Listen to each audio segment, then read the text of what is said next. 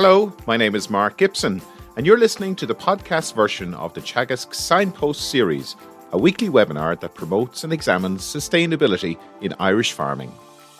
Good morning, and you're very welcome to this morning's Signpost webinar. My name is Pat Murphy, Head of Environment Knowledge Transfer with Teagasc. This morning, I'm delighted to be joined by Dr. Melinda Lyons from the Technical University of Dublin. Melinda, you're very welcome. Thank you. Melinda is part of the Environment and Planning Department, and your background is as a botanist, and I think you're in charge of the environmental management course that you run in TU Dublin. That's right. I chair the environmental management programme in TU Dublin, yeah. Very good. And you're going to talk to us this morning about ecologically significant habitats in farmland. And this is an area in which you've been involved, I think, for quite a while. Botanical fieldwork is something that I'm very interested in. I've spent a good bit of time out in the field collecting data and looking at different habitats. It's definitely something that I think is very important, especially at the moment. And I suppose important that we recognise and appreciate the habitats that are out there and manage them for best effect. Well, I'm also delighted to be joined by Catherine Keena, who will be helping with questions later on. Catherine, you're very welcome. Morning, all. Okay, well, Melinda, then without much further ado, I might get you to begin your presentation. Great. Thank you very much. Good morning, everybody. So what I want to talk about this morning is ecologically significant habitats on farmland, and particularly in the context of addressing the biodiversity crisis. So to address biodiversity loss, we need to understand the significance of our native flora, fauna and habitats, and we need to conserve them. That's the main point, I suppose, that I want to get across in this morning's presentation. So we need to be able to recognise what are the ecologically significant habitats and to ensure that they're not going to be lost or damaged. And that really is the priority in terms of addressing biodiversity loss and dealing with the biodiversity crisis. Okay, so just by way of introduction, so my key message then is the high value of naturally occurring habitats. I hope that's what's going to come across through the presentation. And what I'm really talking about is the authentic natural or semi-natural habitats, which are formed in response to the conditions in a particular place. Now, sometimes we talk about natural habitats or we might talk about semi-natural. I've probably used the terms interchangeably. Semi-natural is just a recognition of the fact that every habitat is influenced to a greater or lesser extent at this stage by human activities. So nothing is really truly natural. But at the same time, I'm talking about the sort of things that are most natural, most close to their sort of natural state and most important in terms of natural habitats. So whichever term I use, I mean really good, high quality habitats. So we're talking about naturally occurring habitats with their indigenous flora and fauna, with their native flora and fauna, the flora and fauna that are naturally occurring in that area. They've made it there by their own, under their own steam. They're not things that we have deliberately created. And I think a very important part of understanding that is to see it in terms of the historical continuity of the site. So there have been slow processes happening over very long periods of time, and they result in very complex habitats. So these are not something that just happens sort of over, very quickly or that we can somehow recreate. These are things that form slowly over a long period of time through the interaction of species with their environment. The biodiversity crisis, I suppose, it's widely acknowledged at this stage, but I think what we really need to be careful about is to think carefully about what is required to approach, how do we approach the crisis? How do we address it? So the bad news, of course, as we all know, is that we've already caused a great deal of damage to the natural environment and to natural habitats. But the good news, and I think this is something that's really important to stress, the good news is we have not lost all biodiversity and it is not a hopeless case. And therefore, the priority at this stage is really to recognise what is of value and ensure that there is no further damage to ecologically significant habitats. So to recognise what we have and to hold on to that is the key point in addressing the biodiversity crisis. I'm going to talk about the significance of plants. That's the main sort of focus of my talk, partly because my background is in biodiversity, in botany rather. But also because, the plants form the basic structure of habitats. They're the most visible component of a habitat. When we look at the landscape, the thing that we see first is the plants. So they tell us about the habitat. And by looking carefully at what plants are there, they give us some sort of indication about the quality of the habitat. Of course, fauna depends on flora, so the animals all depend on the plants for food or for shelter or whatever it is. But I really want to stress that the plants are important in their own right. They're not just there about what they can do for us or what they can do for animal species or whatever. They're important in their own right as part of our natural heritage, as part of the natural world, as part of the way things are naturally distributed within the landscape. And I'm going to talk not just about what we might think of as the most sort of conspicuous or colourful plants, but I'm going to also talk about some of the smaller, inconspicuous things like mosses and liverwort. So we'll see photos of those as we go along. Okay, and then, so just in this presentation, sorry, Nicola, I just can see my own screen. What I want to do is really to focus on farms in areas that are not designated for nature conservation. I know a lot of the sort of the best areas, a lot of the prime areas for conservation, of course, are in designated areas. So they're in SACs or SPAs. They're in areas that are legally designated for the purposes of nature conservation. But the reality is that an awful lot of very, very important habitats are actually not within those designated areas. So that's what I want to focus on. Some of my photos are from designated areas, but the points that I want to make are especially relevant to farms that are not in designated areas. Because there are small features of ecological significance all over the countryside, and farmers are the custodians of those. They're on land that is farmed. So that's what I think is really important to get across. So I'm going to talk about natural habitats of high ecological value. First of all, why are they important? Secondly, why are some species of higher priority for conservation than others? I'm then going to give examples of wetland habitats and of their the things that are of ecological significance. So just to explain particular points that I want to make, I'm using wetlands as an example. I don't want to give the impression that wetlands are far more important than other habitat types, because of course, if there's small areas of woodland on a farm, or if there's scrub or hedgerows, grasslands, heathland, and so on, all of these things are very, very important. I'm just using wetlands as an example for today's talk, and it is an area that I've studied probably more than anything else. So it's it's something that I hope I can use by way of illustrating the points that I want to make. I'll say a little bit then about changes in the Irish landscape, and I'll mention the BSBI Plant Atlas 2020 and what it tells us about habitats and species in decline. And then lastly, just to finish up with a few pointers about, what sort of recommendations should we be thinking about in terms of these ecologically significant habitats. Okay, so the importance of natural habitats, and I'm seeing these as the irreplaceable support systems of indigenous flora and fauna. So these are things that are very important features in the landscape. Okay, so natural habitats, the natural or semi-natural habitats are the reservoirs and life support systems of the indigenous flora and fauna, as well as fungi and as well as other microorganisms. So when we look at a natural habitat, this is a little lake in County Donegal. It's not designated for nature conservation, but it contains a whole lot of rare plants that are very interesting and important for nature conservation. And why are they there? Well, they're there because the particular set of conditions in that particular place suit those species. These are species that depend on certain levels of pH, the nutrient status of the water is important, the local geology is important. So all of these contributing factors will determine, they'll influence the types of plant communities, what species can survive and what species can't. So it's a particular habitat in a particular place with a very clearly defined set of the environmental variables, the underlying factors are very clearly defined, and the plants that are there as a response to those factors. So now I'm going to just bear with me for a minute while I just go through this slide, and apologies for the exotic animals, but I think they make a point. I hope they'll make a point anyway. So if we look at this graph, temperature is on running across the horizontal axis here, and precipitation is on the vertical axis. And if we take something like the black bear is not very choosy about where it lives. It has a very wide tolerance for temperature. It has a wide tolerance for precipitation, so it's able to occupy a large range of niches. If we take something like the panda, for example, it is a much more specialized set of requirements. It has a narrower band of temperature, a narrower band of precipitation within which all its needs are going to be met, where it can find its food source and whatever. So it is much more specialized in what it requires. So the panda is an example of a specialist, whereas the black bear is an example of a generalist. Now, generalists are very common. We don't need to worry about them. They're well able to look after themselves. They're not under threat, and we don't need to make any special efforts to conserve them. But the thing about the panda, or species like the panda, is these are species which depend on very specialized environmental conditions. So there's a narrow set of conditions where they want to live.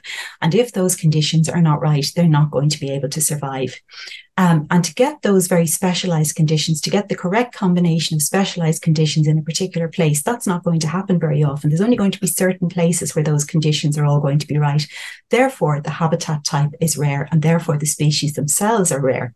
And that's why these are the species that we have to pay particular attention to. These are the species who can't survive. If the particular set of ecological conditions they depend on, if that is lost, those species cannot survive. And that's why these are the particular species that are of greatest concern for nature conservation. So remember the panda and the bear, they're going to pop up again later on. Okay, so when we talk about the crisis for biodiversity, what we're actually talking about is the loss of the authentic in situ indigenous habitats which support specialized flora and fauna, including rare species. If we lose those habitats, we're going to lose species. It might be a local loss, but it might be of significance at regional, national, or even international level. We don't only lose the species, we lose the whole setup of the habitat and all the information that is contained in that habitat. So there's information contained about the ecology. How do the different components of the habitat interact with each other? These are things that we can study scientifically and gain a better understanding of how the world works, how the landscape works, how it functions. We can learn about biogeography. Why are certain things in certain places and not in other places? There's obviously a huge genetic component. Those are the locally adapted species to that particular place. And we can learn things about the past, whether it's to do with the movement of species under natural circumstances or to do with the interaction of human beings with the environment. So our natural habitats contain all of those things. If we lose the habitat, that's what we're losing. Those things cannot be replaced. There's no way that we can put back those kinds of things. When we talk about biodiversity loss, we often hear a lot to do with habitat creation. And I suppose really what I want to sort of point out is, that it's a very, very different thing to the kind of habitats that I'm talking about. Often it revolves around providing food or pollen or whatever it happens to be, some sort of resources for animals, whether they're pollinators or for birds.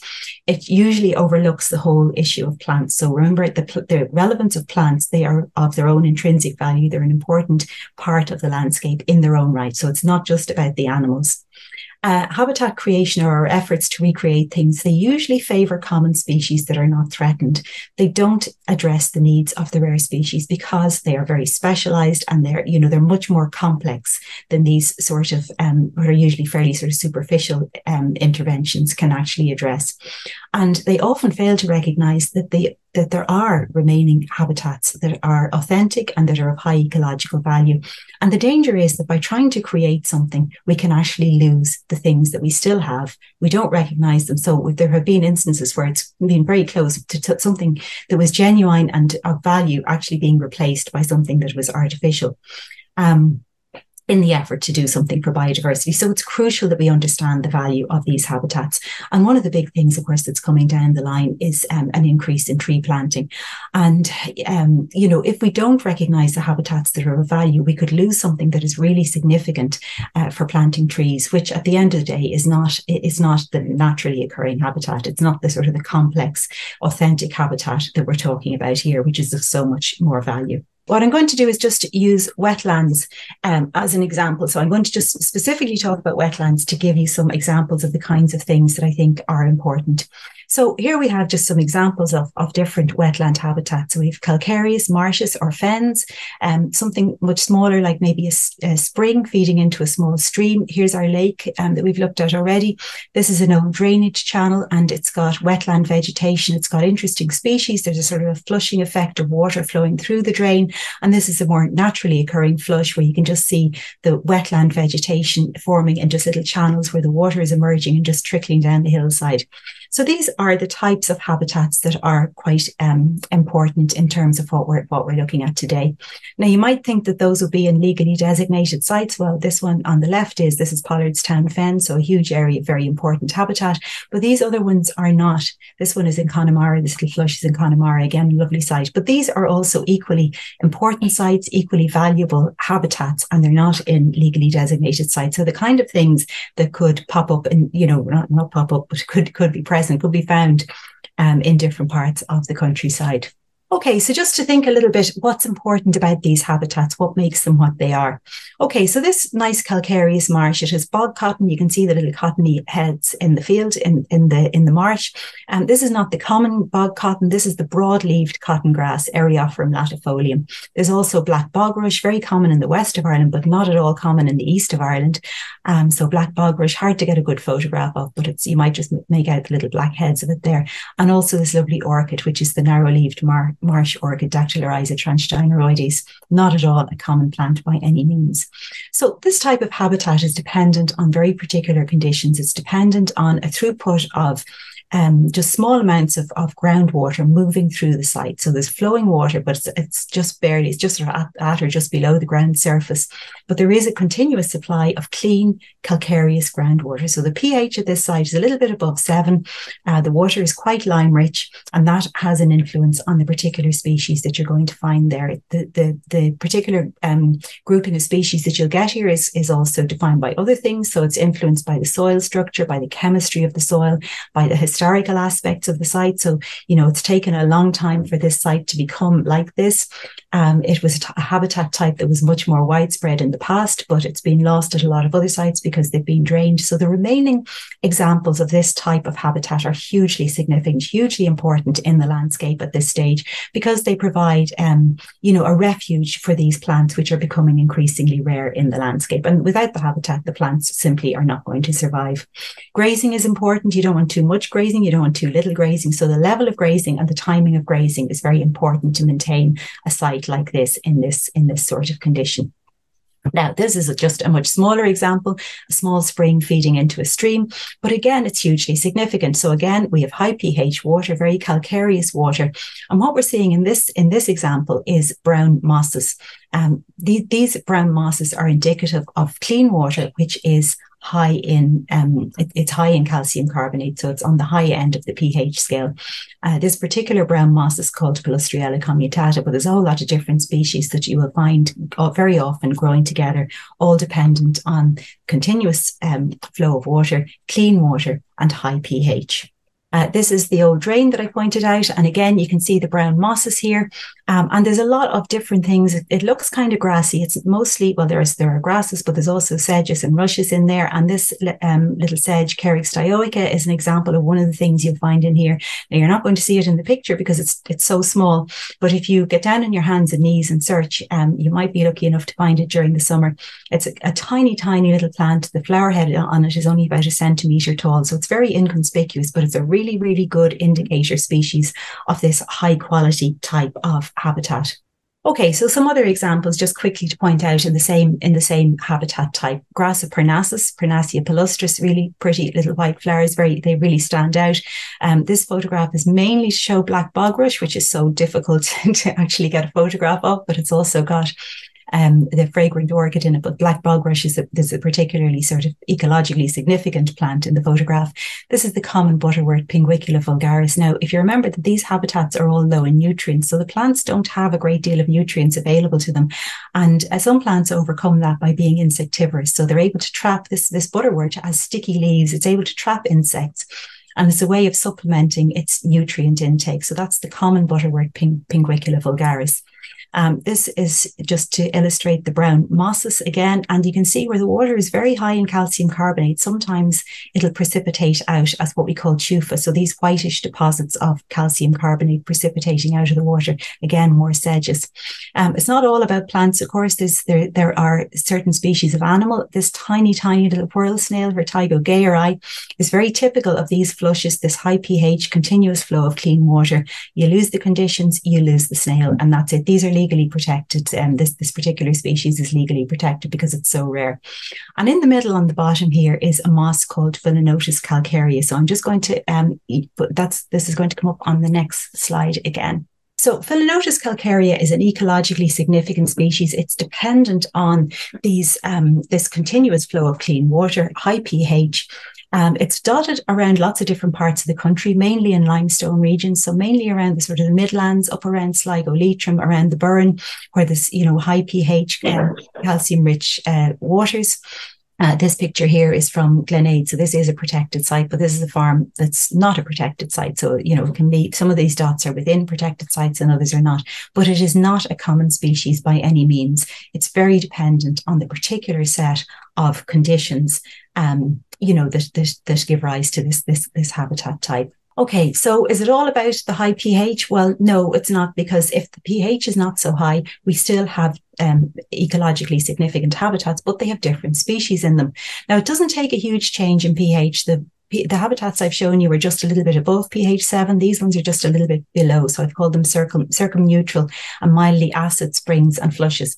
But a similar kind of pattern here. You can see spring heads where the bryophytes dominate. The bryophytes are mosses and liverworts. So I'm talking mainly about mosses, but there's probably some liverworts in there as well. They're similar looking to each other.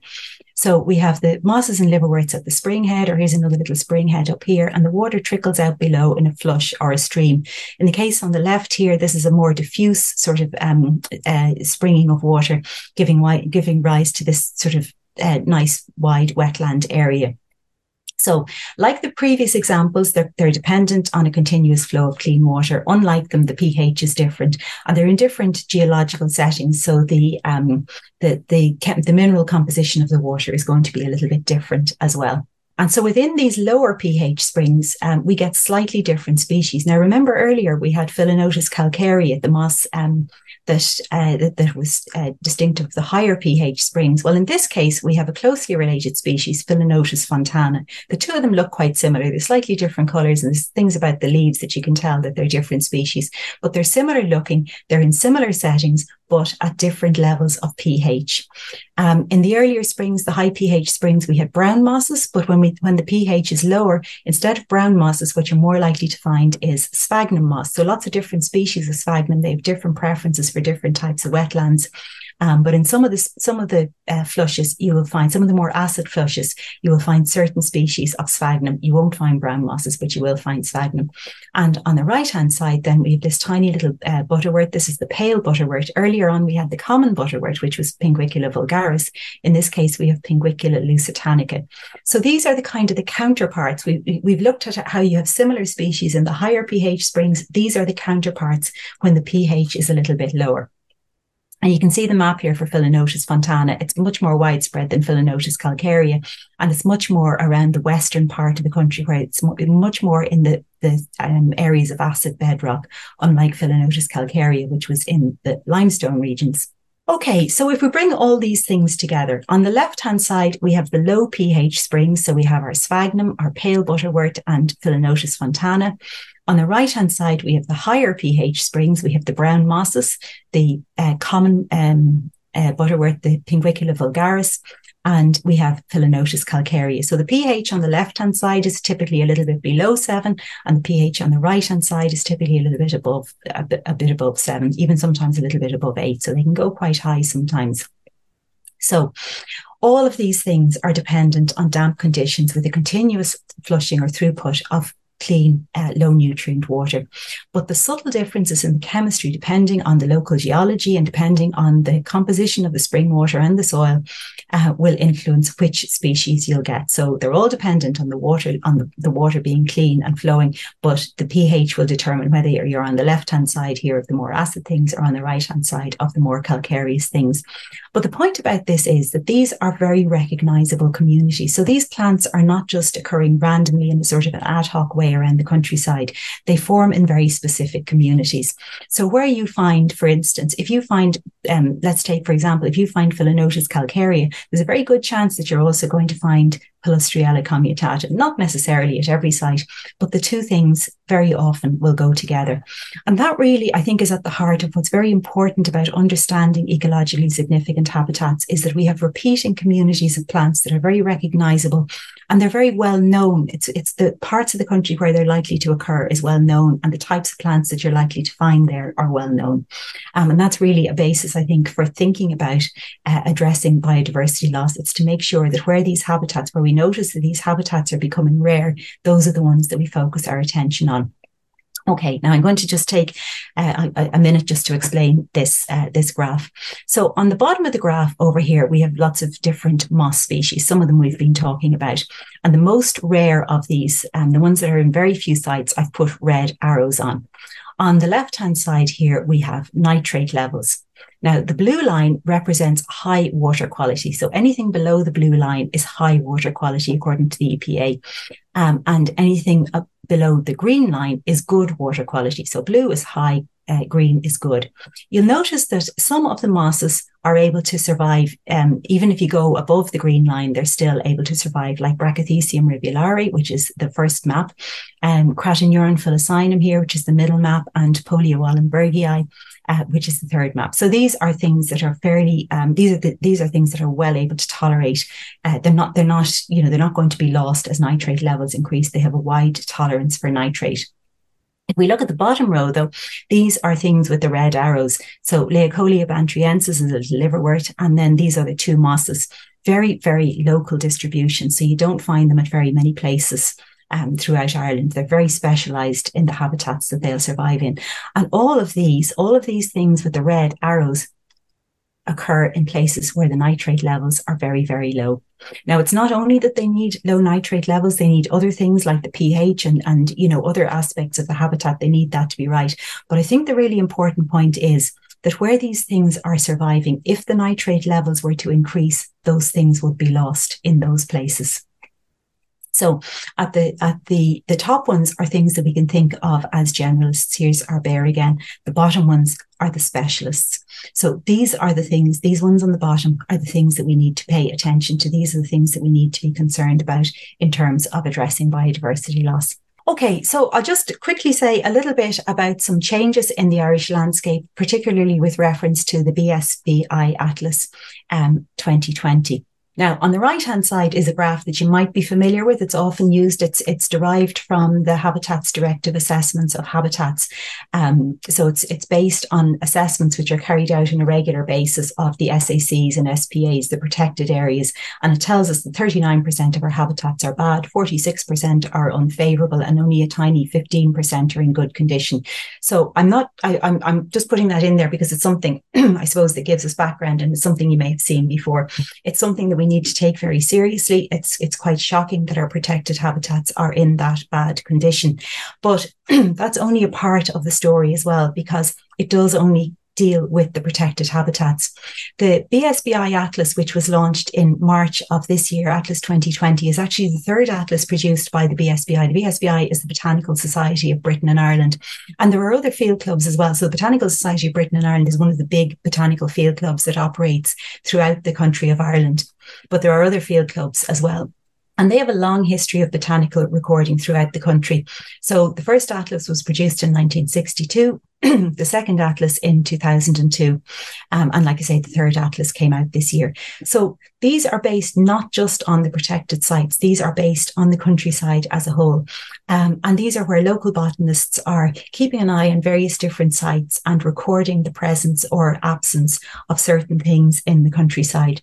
So some of the main findings then of the BSBI Atlas 2020, well, not surprisingly, they found a decline in wetland species, a decline in grassland species, and a huge increase in non-native species. Now, if you want to, you can access this. It's all online. The atlas itself is online, and this is a summary. On the left-hand side here, this is the cover of a summary of the results for Ireland. So you can have a look at that. It'll tell you a little bit more about grasslands. I won't go into that now because we'll just stick to wetlands. But if we look at the trends in the BSBI Atlas for wetland species, there's a marked downward trend in the frequency of typical fen, marsh and swamp plant species, the very things that we've just been looking at. And this is a major issue for biodiversity conservation. The total loss of habitat by its conversion to other uses, such as agriculture or construction, is one that continues up to the present.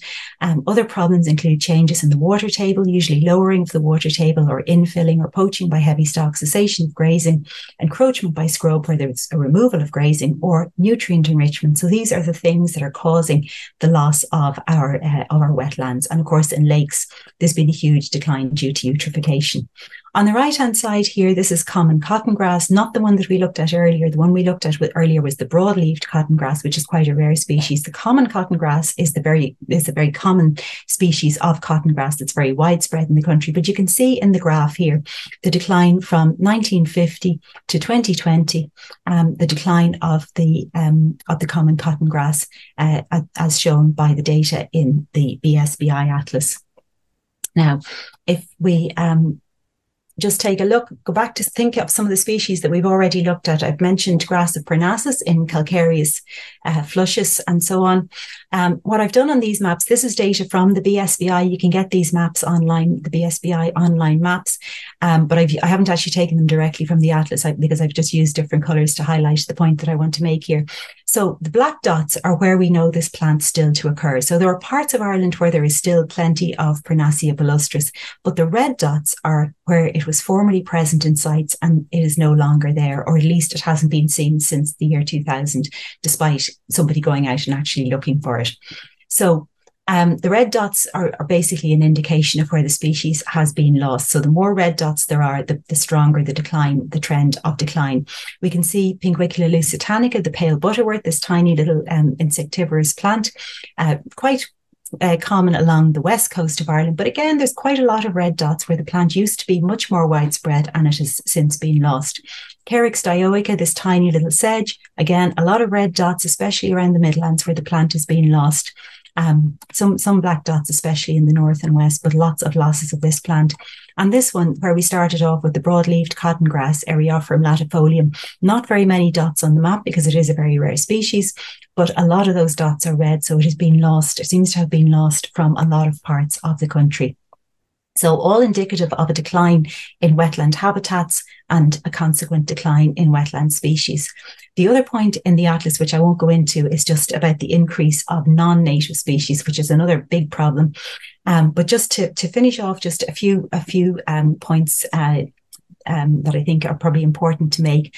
So some thoughts on, what do we do about the conservation of these habitats and species? Some recommended actions, what to do and what not to do. So one option is to do nothing. This is actually a really, really useful option when it comes to properly implementing nature conservation. Very often we just, if the thing is fine, then let's just keep on doing what we've been doing. Keep an eye on a few of the key species. And if they're doing well, nothing needs to be done. So it's a very cost-effective action. It doesn't require any changes. It doesn't require any extra effort. Just continue to do what you've already been doing. Don't do anything different. Sometimes we might need to consider actions to retain. So these will be precautionary actions where we can identify a habitat that's of ecological significance. We just want to make sure that that habitat continues to survive. And again, the pressure that's coming down the road for tree planting, that is going to be something I think that is going to put a lot of good, important habitats under pressure. If we don't know they're there, we're more likely to lose them. So identifying the fact that the habitat is of ecological significance is absolutely crucial. The third one, actions to rescue. If damage begins to happen, it may be possible to spot the damage, to see where the problem lies, and to intervene, so that it doesn't become too bad, and hopefully to undo the damage. And number 4, then, if things go a little bit further down the road and there has been more severe damage, the best way to approach that, if it's possible, is to undo the damage. And the thing, a wetland site where the water supply is being diverted away from it, can the water supply be redirected back to its original course?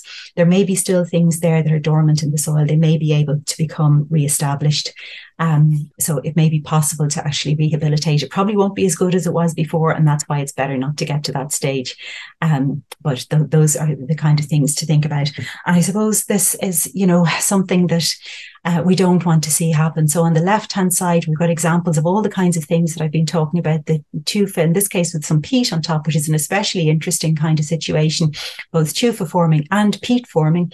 Here's our brown mosses and sedges. Here's a little flush. Here's Pinguicula. So this was before, and this unfortunately was what happened because the landowner just wasn't aware that the site was relevant or, was of scientific importance, was of ecological significance. And sadly, that's what happened. Now, the good thing about that is the water supply is still there. So it's possible that a lot of these things will come back, but of course it would be better just not to damage them in the first place.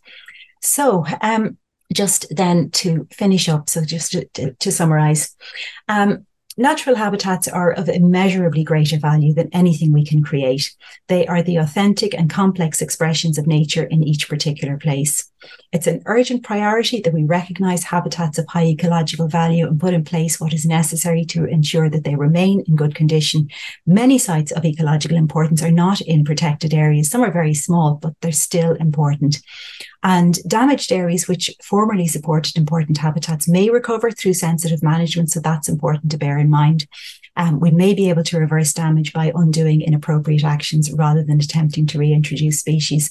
And I would recommend seeking advice. So if you think there's a habitat that you come across and you think that actually might be something that's important, contact heritage or biodiversity officers, MBWS rangers, and the BSBI atlas that I've mentioned was those records were put together by BSBI Vice County recorders. They are the people who know the local areas very well. There are BSBI Vice County recorders all over the country. They do operate in a voluntary capacity, so bear that in mind, but you may be able to get in touch with them through heritage and biodiversity officers, and they may be able to give you more help on recognising and, being able to figure out what is ecologically significant and what it might need, what to do about it. So I'll leave it at that. Thank you very much. Okay, thank you. I might just stop sharing there.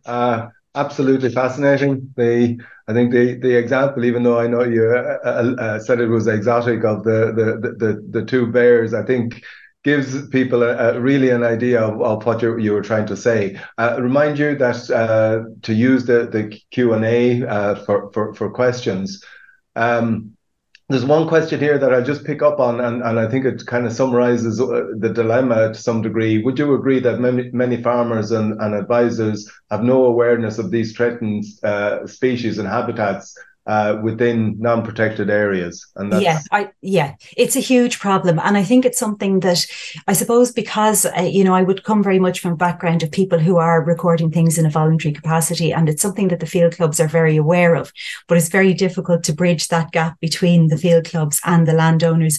I suppose what we would love to see is, to have inventories of sites. The old Unferus verba has sites of scientific interest. That was a good start, I think, of highlighting sites that were important. But I mean, that was parked a long time ago. And I think, if we could expand something like that and have an inventory of sites, so that the local authorities would be aware of it. Now, there is a lot of data held by local authorities and by National Parks and Wildlife Service. So there is a lot of information there, but there isn't a lot of joined up thinking between the Vice County recorders, the records that are there, and the people who are actually managing the land. So there's a huge need, I think, to bring those together.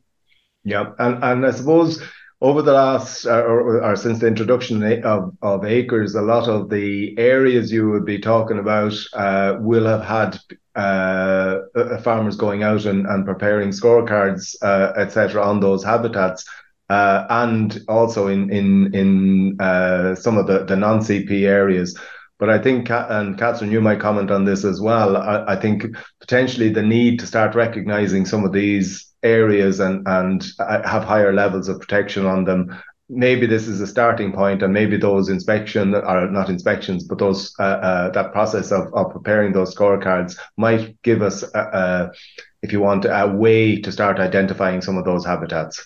Yeah, Pat, I suppose it's amazing what has happened this year, that we have agricultural advisors for the first time in our history out recording, looking at plants for a start. Now, I agree. I mean, I know a lot of plants. I wouldn't know a fraction of what Melinda knows, but I'm not even sure that we need to know them all to get her really important message. So, and we've started on that this year for the first time in our history, that we have advisors out looking at the land at other than ryegrass, and there is a place for ryegrass, but there's a place for these as well. Yeah. So plenty of questions.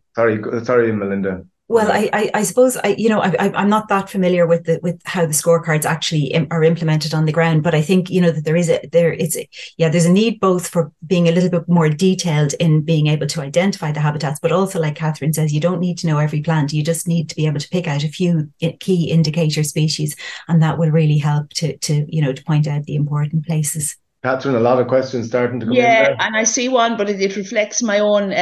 Wanted to get your thoughts, Melinda, on you had a lovely picture there. I think it was a donkey in a beautiful species-rich grassland, and you were talking about the importance of doing nothing. And I'm 100% with you on that. As long as it's not confused with rewilding and shutting the gate, can I get your thoughts on, in particular, relating to that picture? That the do nothing doesn't mean removing the grazing, or No. I suppose where is grazing critical to keep the species at the sustainable level? Just get your thoughts on that, please. Yeah, do nothing is probably do nothing different. If everything Yes. is fine, Yes. don't do anything different, I suppose, is really the point.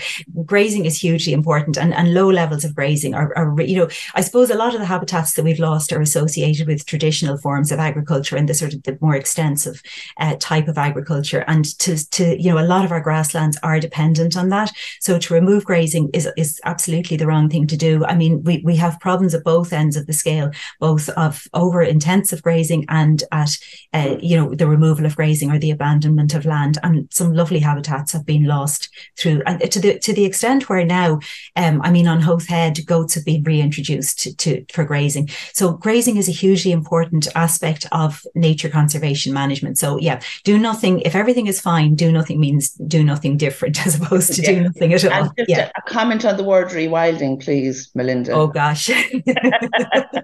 It's a very, very complicated subject. I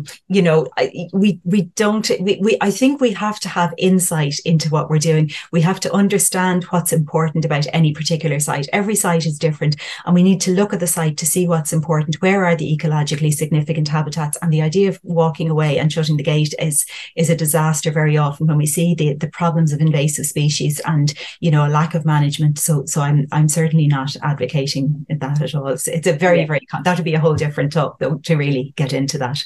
Yes, and that was the comment from one person there, that the blackthorn and ferns are taking over their farm and they're worried about doing anything with it. So I think our advice there was grow graze. You just mentioned there invasive alien species, and that has come up again now, and specifically relating to the Asian hornet onslaught. So I'm not sure if you're an expert on that, but No. it's more general comment about the danger of invasive alien species. How damaging are they to habitats, to biodiversity, and what can we do, Annie?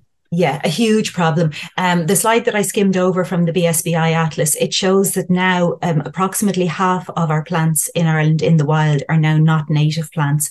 So we now have as many non-native plants in the wild in Ireland as we have of the original native plants. And I think that's quite a shocking statistic. I was really shocked to see that. Our native plants are so important, but these non-native species are going to outcompete them. So we know of several hugely problematic invasive species, whether it's Gunnera or, Himalayan balsam or whatever. But we don't know. We're bringing in so many plants, both accidentally and deliberately. We just don't know which ones are going to become invasive. So there is potential in all of that. And that's why I would really, really advise against using these seed mixtures that are supposedly for biodiversity. That's not what we need. Is the real habitats. We need to mind the habitats that we have, value the habitats we have, or let habitats recover of their, according to their own way of recovering, to the plants that will naturally come back into those habitats, and not be trying to introduce species or plant things into them. And Melinda, a question, I suppose it comes to the core of thing. How can planning authorities protect these habitats when often applications are made under, for a different, let's say, good reason around land reclamation, land improvement, or I'm thinking forestry maybe there. And I suppose the ultimate thing is who decides what goes where? That's land use issues. How do we decide? It's a really, really big problem. There are no easy answers. And I think it's something that's going to get this huge pressure for land use change at the moment. I think it's going to get, I think it's going to get more and more complicated. I know James Moore in Atlantic Technological University, there's a big research group over there looking at those issues. From my point of view, all I can really say is that the first priority for biodiversity is to recognise the things that are of value. And there's a lot of land which has been farmed quite intensively for long periods of time. And whatever happens to, barring problem of nitrates or phosphates getting washed off that land and affecting other areas, or, barring some use of that land that affects a wider area, that particular land is not of any real consequence for nature conservation. So the use of that particular land, if that particular land is planted with trees, that's, from the point of view of nature conservation, that's a kind of, it's irrelevant to nature conservation. But the thing is to try to keep development onto that type of land, and to avoid putting it onto land where there are the naturally occurring habitats, because there's so few left. There's little ones dotted all over the place, but they're very small in area. So the sum total of the amount of that land is not very big. So I think it's awareness of the quality of different habitats, of the value of different pieces of land. And you can't just sort of trade off. You can't say, well, we're going to lose this piece of land, but we'll set aside that piece of land instead. It doesn't work like that. So it's to recognize the particular piece of land in a particular place and to try to avoid damage to that. One more on the best management of vegetation around turloughs. Not a habitat, I suppose, that I have a great deal of direct experience on. But again, I mean, grazing is very important. So yeah, low levels of grazing, I think, are probably very important in that context. Yeah. Go ahead, Pat. Melinda, I suppose there's a huge emphasis at the moment on the restoration of both the cutaway bogs, or the harvested bogs, and also increasingly a lot of discussion from a carbon perspective, to try and I won't use the word re-wet, but to raise the water table on I suppose managed grasslands with high organic matter in them. But it's referred to, I think, more from a carbon perspective. But from a biodiversity perspective, is there something we need to be doing to try and make sure to get dual benefit from the efforts that are going on there? Again, there's no simple, straightforward answer. I had students out yesterday. We were down in County Offaly. We were looking at exactly that issue, and exactly those points were coming up for debate. So you really have the trade-off of how do you manage, to what extent do you flood the land? What do you do if the land is too wet, because you're actually releasing more methane? So it's a huge balancing act. But I think one of the things is to be very clear about why you're doing a particular thing, what the reason is. I think often biodiversity is lumped in with climate change. So we say, oh, that's for climate change and biodiversity, when actually it's really about climate change. It's not actually about climate. It's not actually about biodiversity. So the two things are not always, they don't always, one thing doesn't, the two things are not always the same. But it's very easy to cover up the biodiversity problem by just talking about climate change and assuming that you're addressing both at the same time. You're usually not. So that's why I think biodiversity loss is something that we have to think much more critically about. We have to think in much more detail about it. It's not this sort of easily covered generic thing that's all the same as climate change. So I think as long as we're very specific and we say we're doing this for this particular reason, we're doing that for that particular reason, that at least disentangles what the facts are. And then you have to prioritize and say, but if this is an especially high value biodiversity area, then we have to prioritize that. Whereas other areas, lots of other areas might not be particularly important for biodiversity, and therefore we might prioritize climate change or carbon sequestration. And again, for agriculture, I think that a lot of land that's already intensively used, the reality is that it is not of great value for it's not going to be of great value for biodiversity. So setting aside for biodiversity is not relevant. Okay, if we want to walk away and leave it for hundreds of years, we could end up with lovely forests, but it's on a whole different time scale, and I don't think that's really the priority right now. So I think it's assessing the value of the land as it is for particular things and making sure that value is realistically factored into the decisions that are made. There's a few questions in, and you alluded to potential problems with afforestation. And a couple of questions around how do we make sure that afforestation and future afforestation with a push for it now doesn't start interfere with some of those habitats? Yeah, they're really difficult questions. It's a site-by-site assessment, really. It's looking at what's on the ground in each particular place. If the land has been used intensively for agriculture, then it's like I say, the potential for biodiversity is quite low. So I wouldn't have great concerns. But if it's marginal land, which of course has always been the land that has been prioritised for planting trees on, the reality is I think a lot of people see tree planting as being positive for biodiversity. And I think it's a really important message to get out that is actually actually not the case. We don't want to lose the trees that we have. We don't want to lose woodlands or hedgerows or scrub that we have that is of high value for biodiversity. But equally, trying to plant, the idea of planting trees just to create biodiversity that's really runs contrary to the points that I've been trying to make this morning. So it's it's so what you're saying is be really careful about where you plant and have appropriate assessment.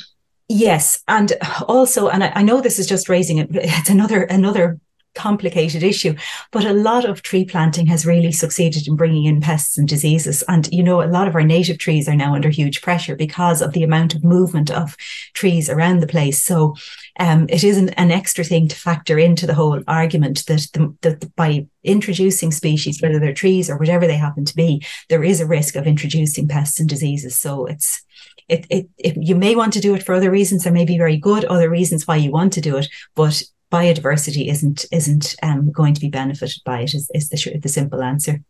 Okay, Catherine, still loads of questions coming in. Yeah, just on the assessment there, are a lot of the rarer species, Philananthus, I think the digital example here, are they seasonal or are they easy to spot all year round? Well, a lot of them are seasonal. So some of them, some of the things when they're in flower, you'll spot them quite easily, but that's usually going to be during the summer. I mean, you're talking really from sort of May to August, I suppose, for a lot of the flowering plants. And when they're in flower, they can be very conspicuous. They can be very easy to see, and you can go back in winter and there's not a trace of them. So there's definitely a seasonal aspect to which things are. If you already know them, you'll probably be able to find them in winter as well, because you'll be looking for something different. But definitely doing things at the right time of year is hugely important. The benefit of getting to know some mosses is that they're very easy to do in the winter. So when the flowering plants are not so conspicuous, often the mosses or the liverworts are much more conspicuous. So this time of the year now, it's actually, they're starting to really become much more obvious as the other plants die back. And they're really good indicators of habitat because they're very small. So they're very dependent on the particular setting where they are. So, I think I know they're a little bit trickier to become familiar with, but once you know them, they give you really good clues about the condition of the habitat, about the sort of the ecological factors at work in that particular place. We've talked a lot about trees, but can digging small ponds in wetland areas cause damage to biodiversity, or are they always a good idea? Oh, it's tricky. Again, it really depends. Know what's there first. And if it's something that's that is, if you have very rare species, or if it's a very good quality habitat, it's probably best just leave it alone. If you have something that's if you have a habitat that doesn't, you might have a wet field, say, that doesn't have any particular rare species, and you might say, well, creating a little bit more diversity of sort of, in terms of the sort of the physical conditions, might increase it, might improve it in some way. So I would be a little bit careful. I wouldn't rule it out, but I would be careful before doing any sort of intervention like that, because you might do more harm than good.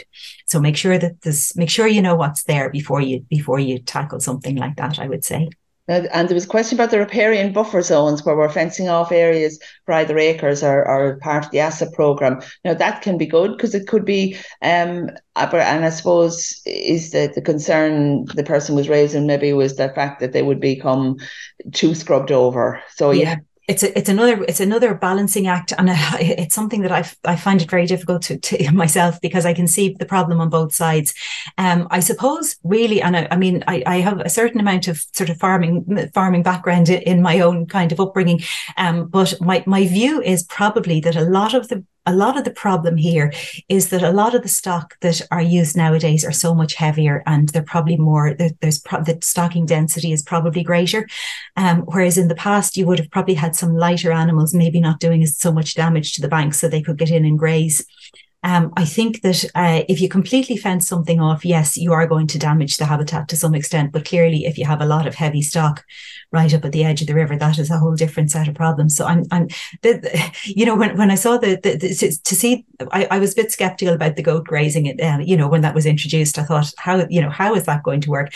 And to see how precise they are at grazing certain things, it's absolutely incredible. So I know that's a real sort of micromanagement in a sense, but within within very high, within areas that are of very high ecological significance, it might be down to a little bit of that sort of level of micromanagement where things can be grazed in a certain way. So it's not a complete cessation of grazing. It's that there's grazing, but it's not with, it's controlled in some way, whether it's the timing or the amount of animals or whatever it is. But yes, certainly fencing off. I'm very uncomfortable at seeing the riverbanks being fenced off, because I think they do need grazing, but clearly, it's my last one, Pat, for Melinda. If there was one thing you could advise farmers or even advisors that could be the biggest impact, what would that be? Maybe it's about learning to recognize the plants that are important. Maybe it's about the being able to spot the habitats. Because if you don't know they're there, you're just not going to be able to protect them. So I think it's becoming aware of the significance of particular species and particular habitat types. There's a lot of field clubs around the country, and that's the best place to learn your plants. That's something that I've got great value out of. They're very inexpensive to join, and you have access to experts who will teach you all these things. So if anybody's interested in learning more plants, I would try to find out if there's a field club in that area, or look up the BSBI. Okay, I think we've come to our time. Listen, that hour has flown, Melinda. It's fascinating. I think the kind of picture you paint of where species survive and the challenges they have and the habitat they can live in, I think that will remain with me, and I'd say probably a lot of other people, as a way of thinking about the problems that we face. So thank you very much for an absolutely fantastic presentation and for your insights onto the questions that were there. There were loads more there. So thank you very much. I just want to say that next week, I mentioned earlier that we have in Wexford, in Whites and Wexford, the Catchment Conference, Catchment Management 2023. And one of the speakers at that will be joining us next Friday morning, Professor Patrick Drohan from Penn State University, and he'll be talking about catchment and management initiatives in the US. So that should be a very interesting insight into some of the work that's going on in other areas. We, I suppose, don't get outside our own boundaries often enough to see what's happening in other places. And just one final thing, just to let you know that on the 16th of November, Teagasc and our colleagues in Northern Ireland, Athy and Caffrey, are running an upland symposium, which will take place in Westport in the Briefly House. And there will be a limited number of spaces available at that. So information on that will be available on the Teagasc website in the next couple of days. So if you're interested in that area, please look it up, and we'd be delighted to see you on the 16th in Westport. So again, until we see you again next week, stay safe and goodbye. You've been listening to the podcast version of the Teagasc Signpost series, the weekly webinar that promotes and examines sustainability in Irish farming. Don't forget to join us live every Friday morning for our latest webinar. For more, visit teagasc.ie. And you can also rate, review and subscribe to the Signpost series on Apple Podcasts, Spotify, or wherever you get your podcasts from. I'm Mark Gibson, and thanks for listening.